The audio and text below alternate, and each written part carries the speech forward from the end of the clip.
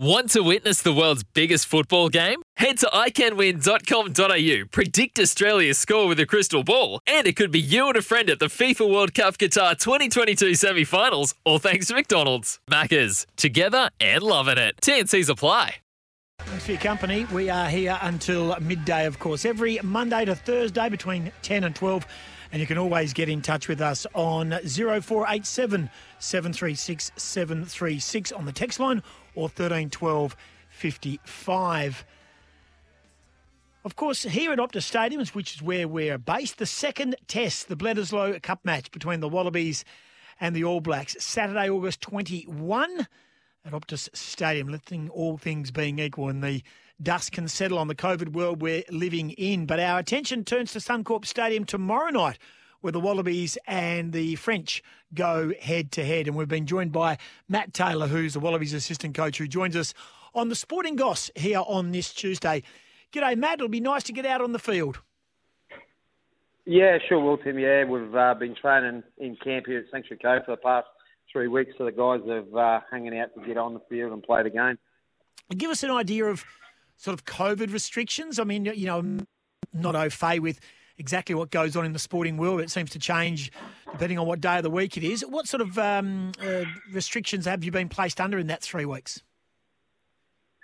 Oh, listen, we've tried to kind of keep to ourselves a lot, just going through the protocols, you know, like washing hands and face masks. But then Queensland had a 3-day lockdown, so we kind of had a hard bubble over those 3 days. But listen, we're in camp here at Sanctuary Cove, so we're not really mixing with many people at all. So we've got everything on site, which is excellent for our preparation. Obviously, you're preparing for the French. You've got this test tomorrow. Then you've got the one at Amy Park and the one back at Suncorp again over the next sort of 11 days is the 3-test series. What's the plan in regards to what team you put out there tomorrow night? Also thinking long-term in regards to the Bledisloe Cup matches in August. Yeah, listen, it's 3 tests in 11 days is a little bit unusual in terms of the preparation. So we've tried to put a lot of the hard work in the front end of our preparation of the past 3 weeks, and then it's just making sure we're rotating the squad and keeping people fresh because there's not much time to recover. We've got a 6-day turnaround from test 1 to test 2, and then we've got a 4-day turnaround. So it's just making sure that we're using the whole squad and trying to work out sometimes starting people, but also who's finishing the game and getting that balance.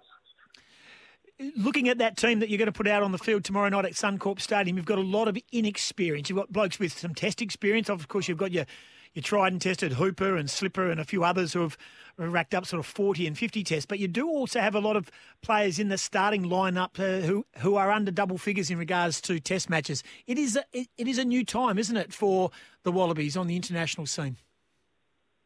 Yeah, no, it is. It's we've got a lot of young guys coming through at the moment, and you've got half an eye on the World Cup in the future and developing those guys because, you know, by the time the World Cup comes along, hopefully a lot of those guys with maybe 5-6 tests will kind of be close to having 30 or more tests. So you've got to start giving those guys experience so they feel comfortable in the test arena by the time the World Cup comes around. So it's winning test matches day by day, but also developing the young players for the future.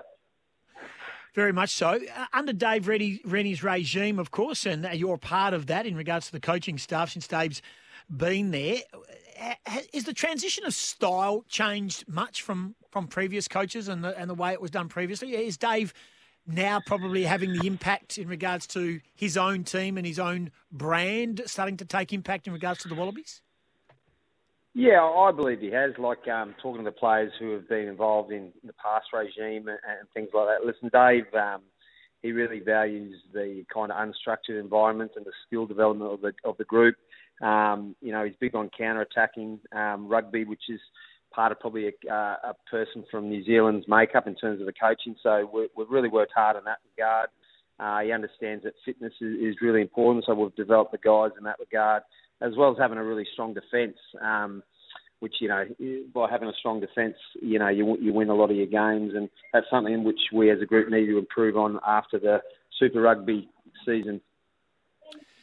We're chatting with Matt Taylor, who's the assistant coach of the Wallabies, preparing for the Wallabies clash tomorrow night with the French. 3 tests over the 11 days, and then, of course, we've got the Bledisloe Cup campaign as well. Is 3 weeks a long time? And I know we're in a different world, so I get all that. But 3 weeks, can you sense amongst the player group that 3 weeks is long enough to be in camp and training and preparing, and that what you might see tomorrow night might be just a way of letting out all their expression on the field, and you've got to harness that in a way? Yeah, listen, we've really got a heap of work in them in 3 weeks, particularly the first 2 weeks. We were having 5 sessions a day, and some of that was clarity, but a lot of that was hard work as well. And listen, I'm sure you'll see a lot of really good rugby, but again, it's their first game together as a group since last year, so there's things they won't get right. But as you said, we've got a 3-test series against France, and then we've got 3 games against the Kiwis straight after that. So hopefully we'll get better and better by game and develop further, and that's what we're looking at doing at the moment. So that's been a real focus for us to develop and then improve in every game. And how do you go on your reconnaissance of France in regards to access to what they're going and what sort of lineup they're going to produce? Yeah, listen, we've looked at the team. They've kind of picked, a real forward-orientated team in terms of they've gone for a 6-2 split on their bench, which probably means they're going to try and play a lot of their game through their forwards and try and go there. So we're prepared for that, but also we want to use the ball, move them around and keep them on their toes and move them around the field. So they've got some experienced players with them, and they've also got a young group as well. So they're a little bit like us. They've got a couple of old heads in there mixed with a couple of new guys and young guys. But listen, they've got a lot of depth, the French. They've got 2 professional competitions, the Pro 14 and the Pro D2. So they've got as much depth as anyone in the world of rugby. So we know how dangerous they are. They express themselves with the ball, and the thing about the French is you don't know actually what's coming a lot of the time, because they play this unstructured flair that that these teams are renowned for. So we just got to be ready for anything, really. We've just had someone text us through who's listening.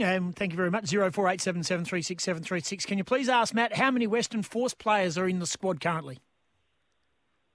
Yeah, listen, we've kind of got Seti Tamani, who's been great. He's been away in France for a long time. He's come into the group. We've got Fletti too, our hooker. Unfortunately, those 2 guys aren't involved at the moment. One's coming back from injury, and one's very close to being in the team. But as I said before, both of those guys over the next 2 or 3 tests might be involved and be part of the group. So we're really looking forward to those guys having an impact, and both of those guys have done a great job within the group. Now, Matt, I don't want to tell you blokes who picked the team, but you know that we're pretty one-eyed when it comes to any WA sport. So when you blokes come over here to play in the Bledisloe Cup, there better be one Force bloke somewhere in the mix, mate, because otherwise we will rebel.